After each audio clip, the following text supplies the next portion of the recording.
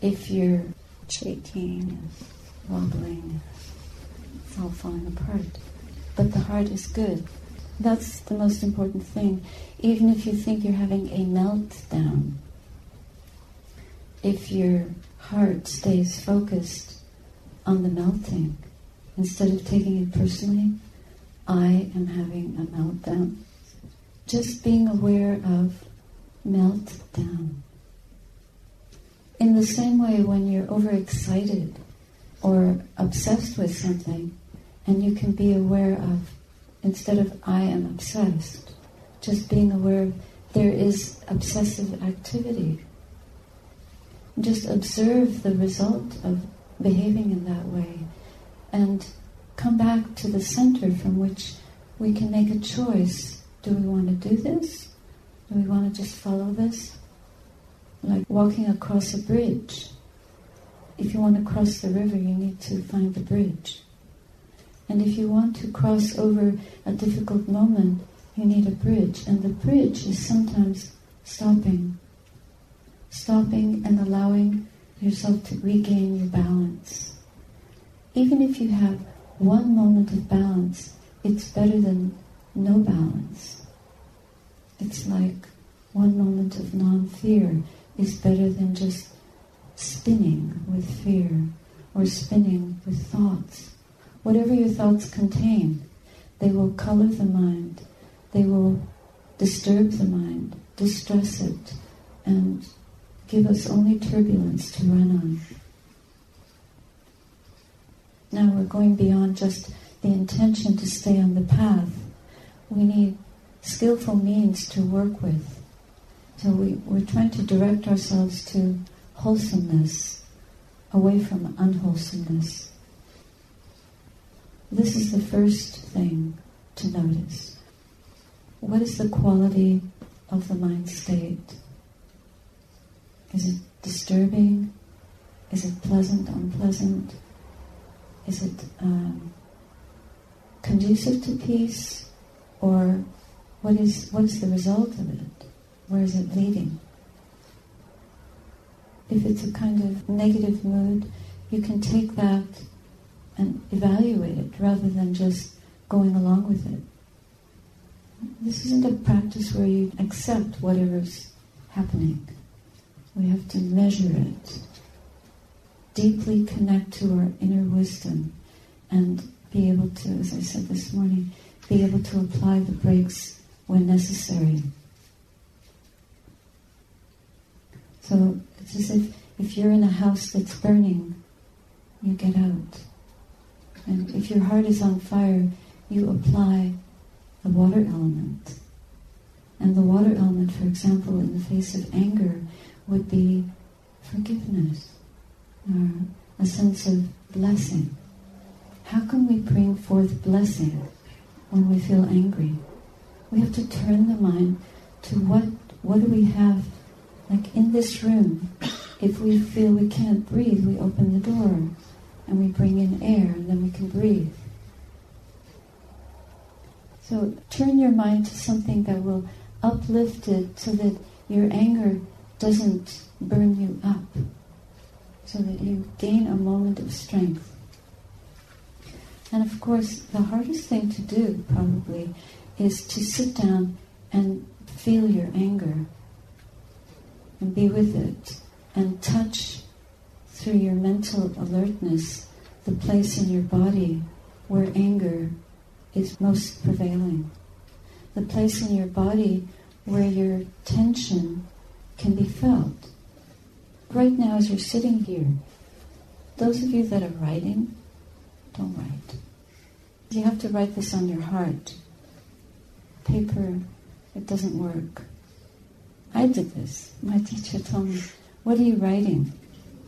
I said, I was writing a poem.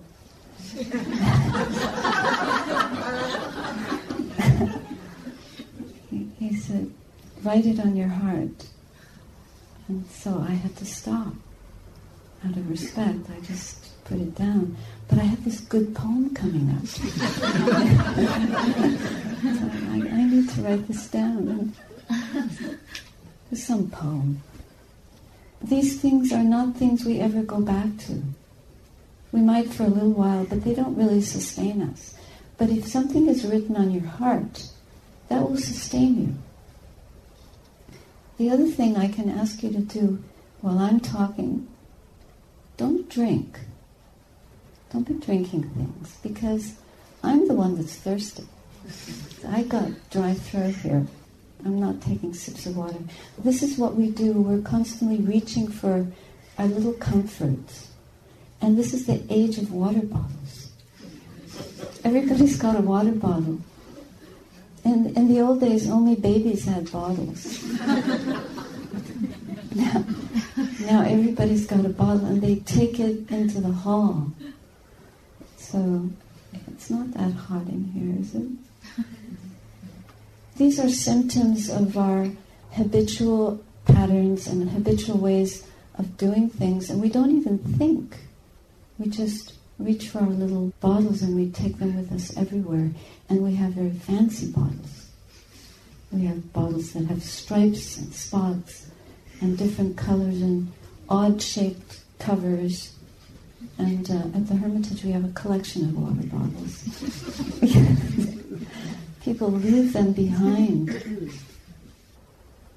Our life is so cluttered. And we have a lot of people visiting, so we get their clutter. We have enough of our own clutter. But the way out of the clutter is to practice a little bit of renunciation. And when you're caught up in a state of anger, you have to practice a bit of renunciation, which is to be able to feel the discomfort of that burning sensation and stop and allow yourself to get in touch with the physical counterpart of that mental state. And it isn't by sipping on your water bottle that you're going to cool your mind, but it's by recognizing there's poison in the mind. And how do I heal myself from that? And the healing of that doesn't happen forever in the one moment that you can touch the tension or tightness in your throat or your chest. But it comes from repeatedly recognizing this is an unskillful mental habit, stopping, knowing it, not believing in it, mentally dealing with it, not grabbing the monster, but going to the feeling in the body where that intensity of mind state is expressing itself, because it influences us physically. And it comes very often from things that are held deeply in the body that we haven't looked at, we haven't been able to touch or come to terms with. It could be an old karmic pattern, a habitual way of holding something we couldn't express. Like if you were, as a kid, if you couldn't, supposing you weren't allowed to give an opinion. Anybody have a strict parent that didn't let you tell them what you were feeling? Or live in a family where you weren't allowed, just in general, no emotion to be expressed except everything is great? Or that's what we pick up from our family members, that unless we say nice things, we won't get what we want, or we won't get their approval. And so we hold that coping mechanism throughout our life. And then when we sit down to meditate, we're like a broken train. We don't chug along. We're just limping. We're wobbling. We're dried out. We haven't got much to give, and the breath is waiting to be felt, to be known, to be attended to.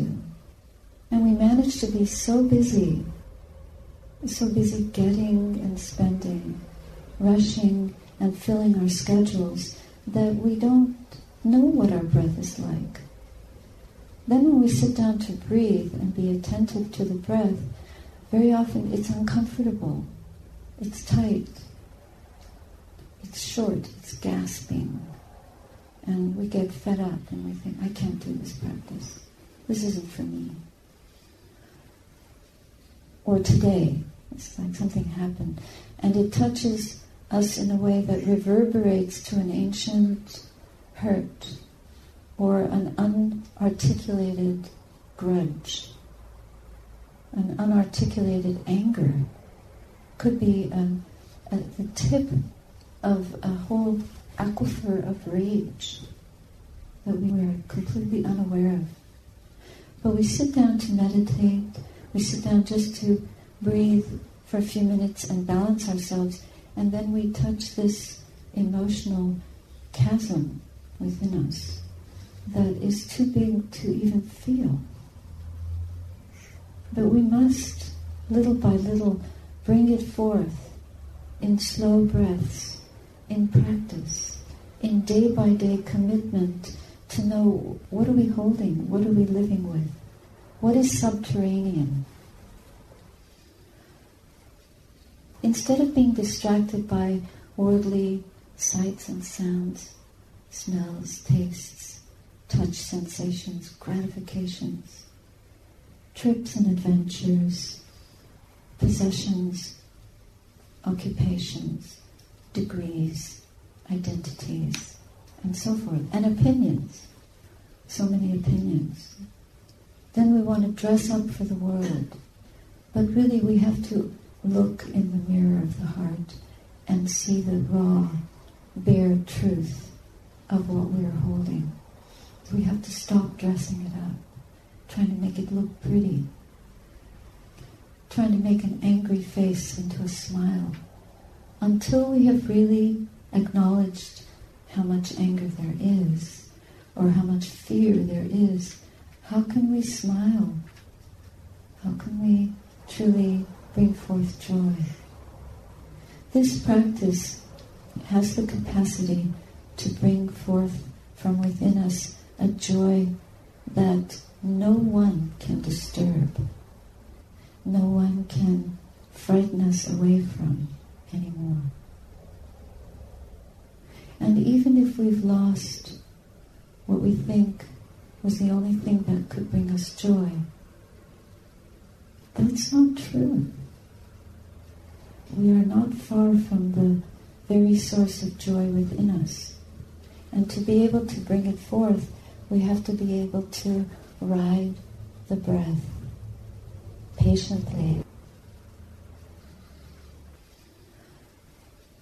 When I was a kid, I was very fascinated. I used to watch my brother play chess with my dad. I used to watch them moving these little wooden figures on this board, and it didn't make any sense to me. But later, the more I watched, the more I started to understand what this was and what they were doing. The world is a bit like a chess game, but it's a madness. It's a nonsense game. And we're completely subscribed to it. We believe in it, we support it, and we participate in it. But, it is, in the end, it's a game. And we're not in control of this game. And so when terrible things happen, we become extremely distressed. But within us, there is a space that we need to watch and get to understand much better than any game, is to give our attention to that. Much better than any study that we can do is the study of our own heart. And just like if you learn a trade, or if you study a subject like math, or engineering, or chemistry, or English, you get very proficient in your field. In the same way, we need to develop proficiency in the field of self-study. And this requires acknowledging the ingredients that are there. What is boiling within us? What's in the soup? What's been cast into it?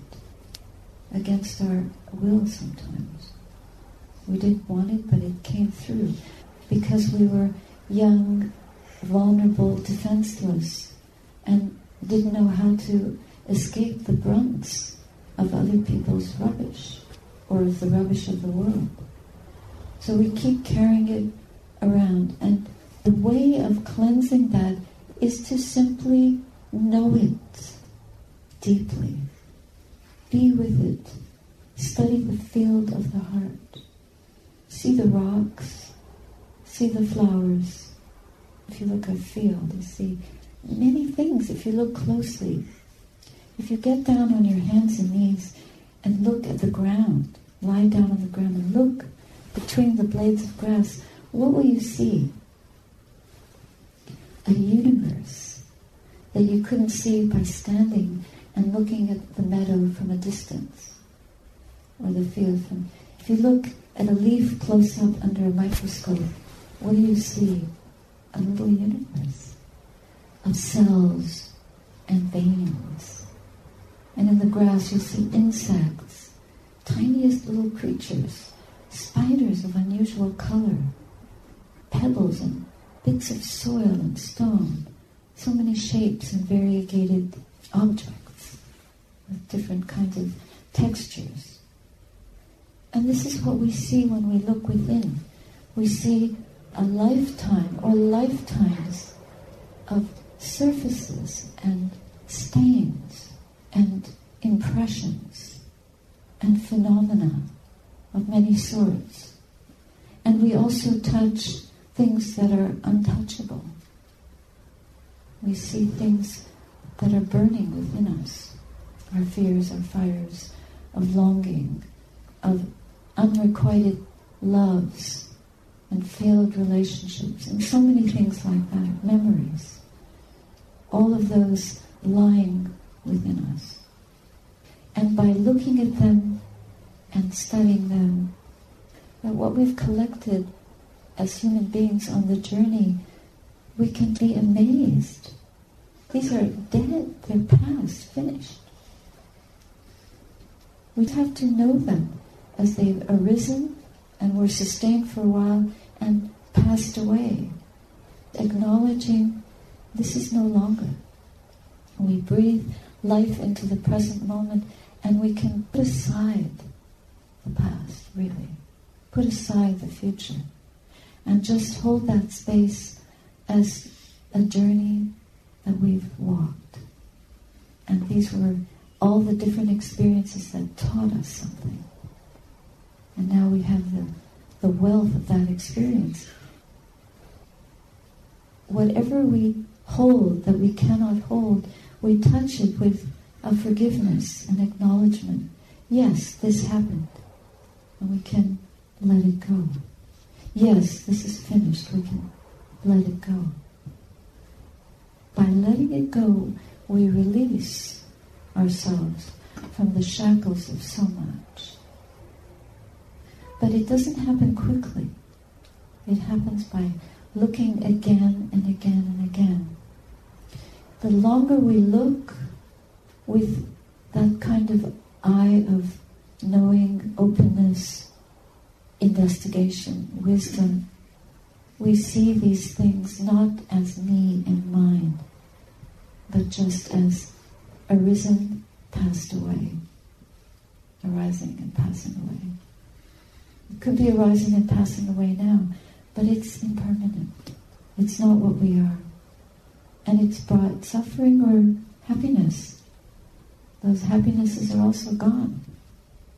But what brings us real joy is waking up to the journey itself and to the strength we have to look, examine, and let go.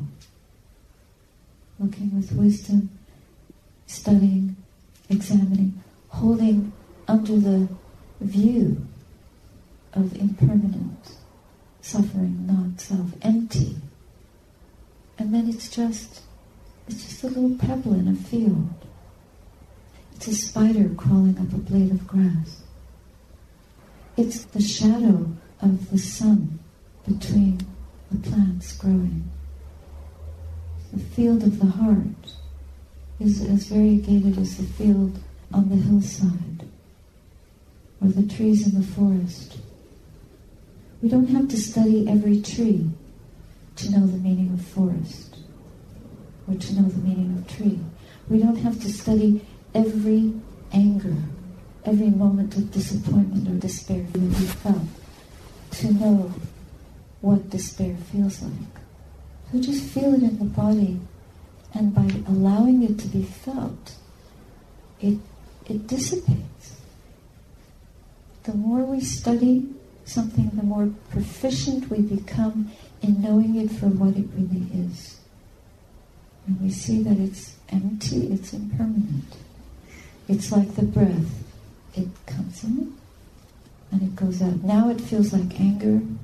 Tomorrow it'll be boring. You might not want to even look at it. But just to see how the mind can release by knowing things exactly as they are, we can release ourselves from the heaviness that we're carrying.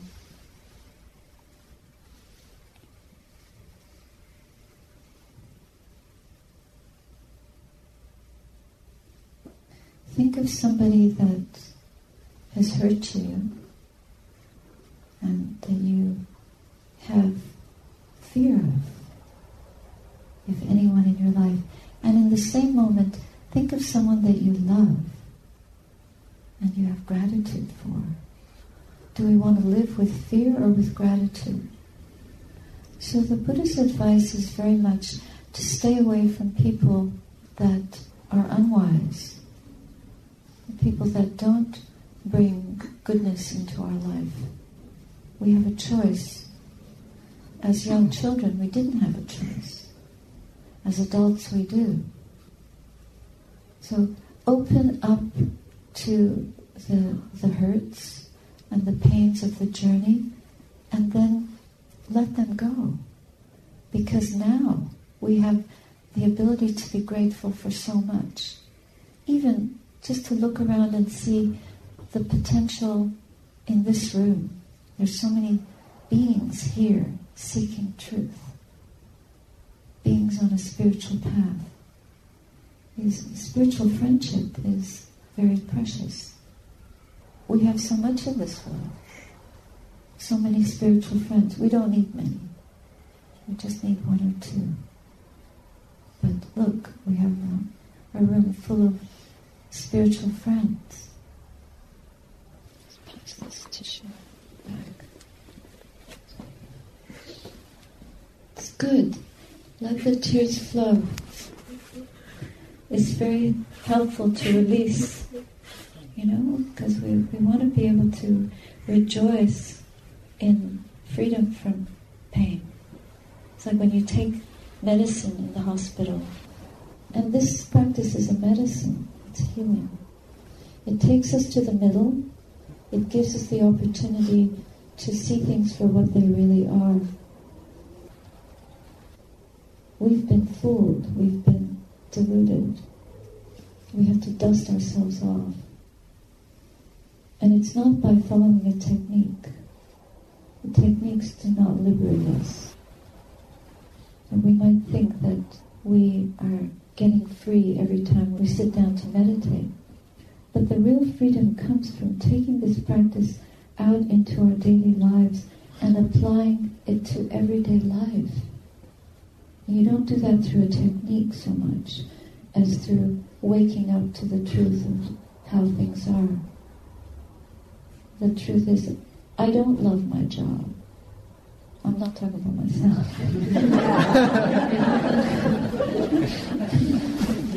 I really love my work. I will never retire. But, a lot of people don't love their job, don't love their family members, don't love their partners. These are serious conditions. Do you want to live like that? We have to make wise choices. If you don't love what you're doing, well, why are you doing it? Find a way to do it in a situation that would be much more joyful for you. Then you can apply some time to the practice. Otherwise, being unhappy at work, if you sit down to meditate, you'll be thinking a lot because you'll be holding a lot of unrest, restlessness, and anxiety in your heart. because you're not really living in a way that's in harmony with fear, with your heart. This is where truth can be given a voice. It's not by blaming the world, blaming our job, blaming our lack of education, our poor health, the color of our hair, our age. Oh, the world is passing me by. Our sense of being lost. But it's by finding the goodness in here and then bringing it forth in every day. We need to see the truth of what we're doing. By seeing the truth of what we're doing, we can then reflect better the truth of what we're feeling in here. We can come to a place of strength by seeing the truth, because the truth will set us free to know how much dissatisfaction, how much dukkha, how much fear there is within us, and to also find the places of joy and non-fear and non-anger that are within us, and bring those out into the light. Bring those up into consciousness. Let those be our guiding posts, our safety, our refuge. So then, instead of going to the movies, instead of watching videos on the internet, just watch your mind. So much movie. There's lots of video in there. It's already downloaded. We've been downloading it for years, and we never replay it. So we forget what we've had to live through and what we've had to endure, and we forget. So just study that. Get to know yourself intimately.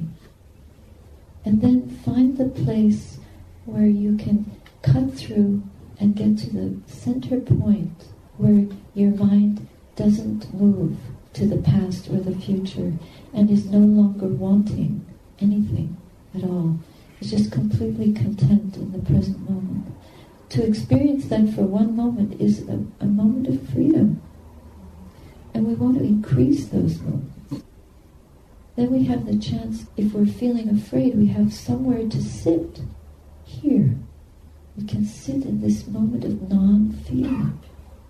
Instead of spinning in the fear, we can sit in a moment of non-anger, of loving kindness or compassion, even for someone we don't like.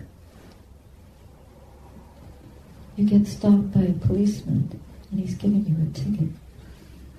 And you just want to yell or insult. No.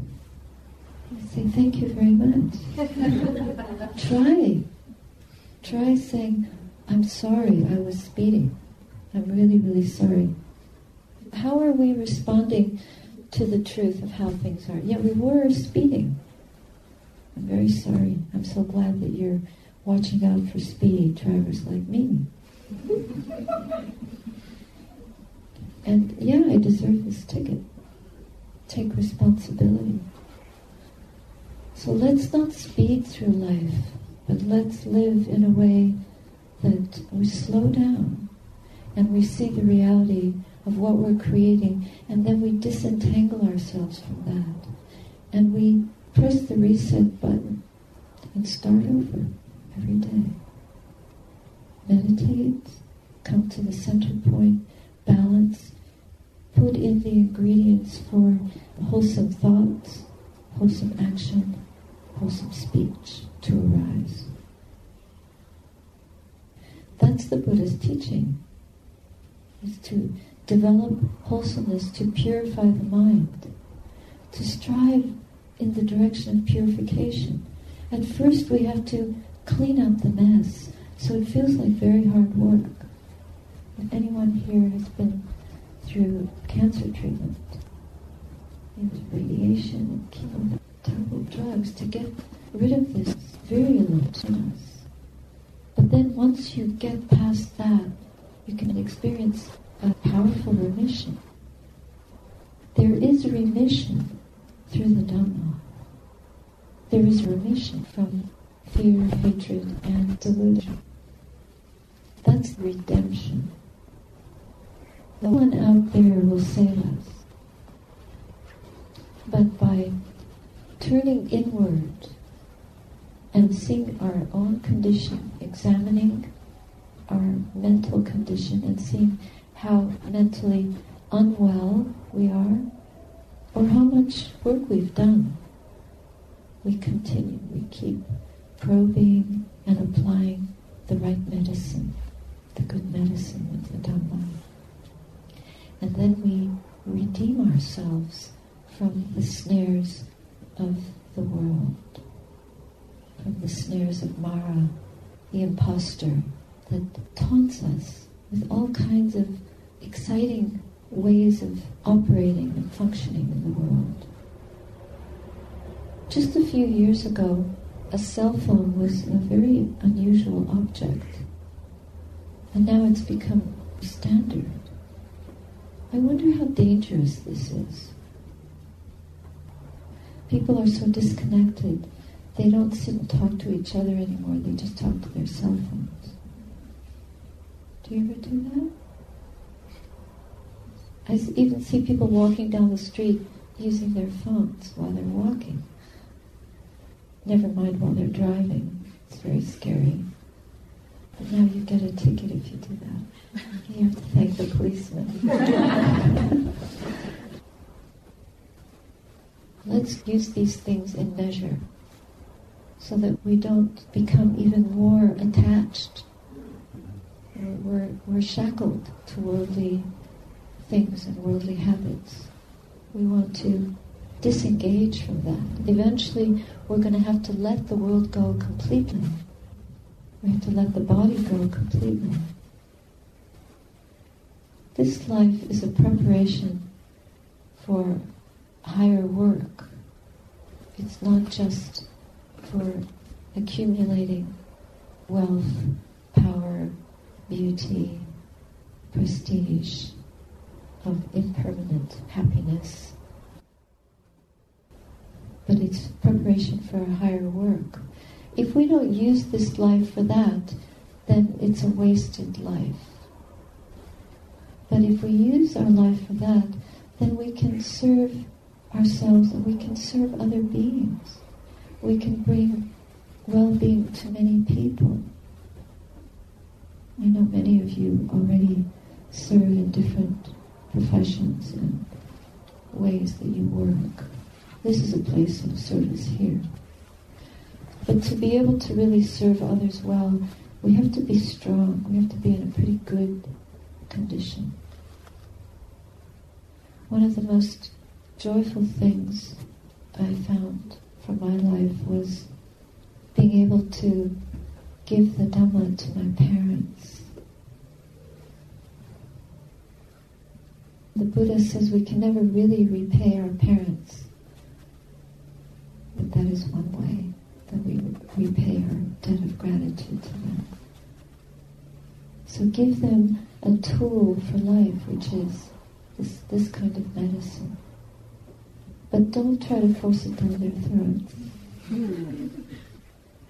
I remember my teacher telling me when I went back to the West, don't try to teach anyone Buddhism. Just try to be a Buddha. Try to live with wisdom and kindness. Try to be compassionate. Try to be selfless. Try to overcome your greed, your ill will, your fear, your doubt, your confusion. Don't worry about what will happen to the world. Just take care of your mind. That will be one little world that's in good condition. And then give that to everyone. A mind that's blessed instead of broken.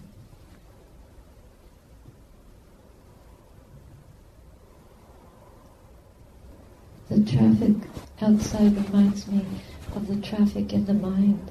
It just keeps running along. And it reminds me of my teacher in Nepal many years ago, Sayadaw Unyana Punika. At that time I was working for the UN, and I had a nasty colleague. She wasn't nasty, really, but, I felt that she was kind of nasty. And I used to complain to him about her. There's this woman at work and she wants my job. And she's trying to get rid of me. And he said, you should practice metta towards her. I didn't know what that was. He said, loving kindness. Okay. So he said, whenever you think of her, try to send your loving kindness towards her. So I would do this practice for about 45 minutes, an hour, every day, and I would think of her. And sometimes I'd get really upset, but I would just try to think thoughts of loving kindness over and over again. And may you be well, may you be happy, may you not have any pain, may you be nice to me. Oh! You're not supposed to say that. And then after quite a few weeks, I came to him one day, and she was really giving me a hard time at work. And I came to him and said, one thing, it's not working. He said, what do you mean? I said, she still doesn't treat me very well. And he said, you're missing the point. You can't expect other people to change. But you have to change the way you respond to other people. So even if they're not nice to you, you can be nice to them. Oh, I can't change her, but I have to change. So then I would do these phrases in my heart. May you be well, may you be happy, may you be free from suffering, may you be free. Not may you be nice to me, but may you be free. How do we act when we're upset? Are we nice? No. How could we expect other people to be nice if we're not nice? We're not always nice. Is there anyone in here who's always nice? Just raise your hand. Come on. Do you think you're always 100% nice? So there we go. But we want other people to always be nice to us. How come? Because we're deluded. But if we purify our minds more and more and more, it's possible for us to be nice even when people are mean or irritable. When we were driving here this morning, we accidentally moved into the lane in front of someone, and they made a very nasty gesture. So much anger. And I saw the expression in his face. We wouldn't have done that intentionally, it just happened. But so much anger people carry around that if one thing gets in their way, they're just outraged. And we know that that anger isn't really directed at us. It's what they're living with. So when people don't act nice, it's because they're in so much pain. And they don't know how to articulate it. And we are those people. We're the guy in the other car. We're the antagonists, dressed up differently. All those kind of voices. Leave me alone. I hate you.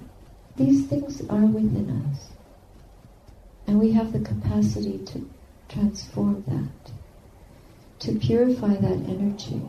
We can't change the fire element into the water element, but we can balance the heart so that the fires are tempered, so that we can restrain them, so they don't destroy us. Because within us are all the elements, fire, earth, air, water, held in balance. Then we can practice. That takes restraint, it takes awareness, it takes wisdom, and it takes practice. And we start by understanding the value of virtue, purity, and developing it, and protecting it, carrying it around like a treasure. So I was very careful. I felt the burning, and I felt compassion. I know the damage of that kind of mind state. He doesn't. I felt the fire here. He doesn't realize how much he's burning. The world is on fire. The world is burning up with these fires of antagonism, misunderstanding, outright hatred, cruelty, terrible cruelty. But if we can purify that within us, we already lessen the fire. And then when we meet other people who are burning up, we just do our best to respond well. We won't always be able to do it, but we practice. So let's walk, and I'll stop there for now.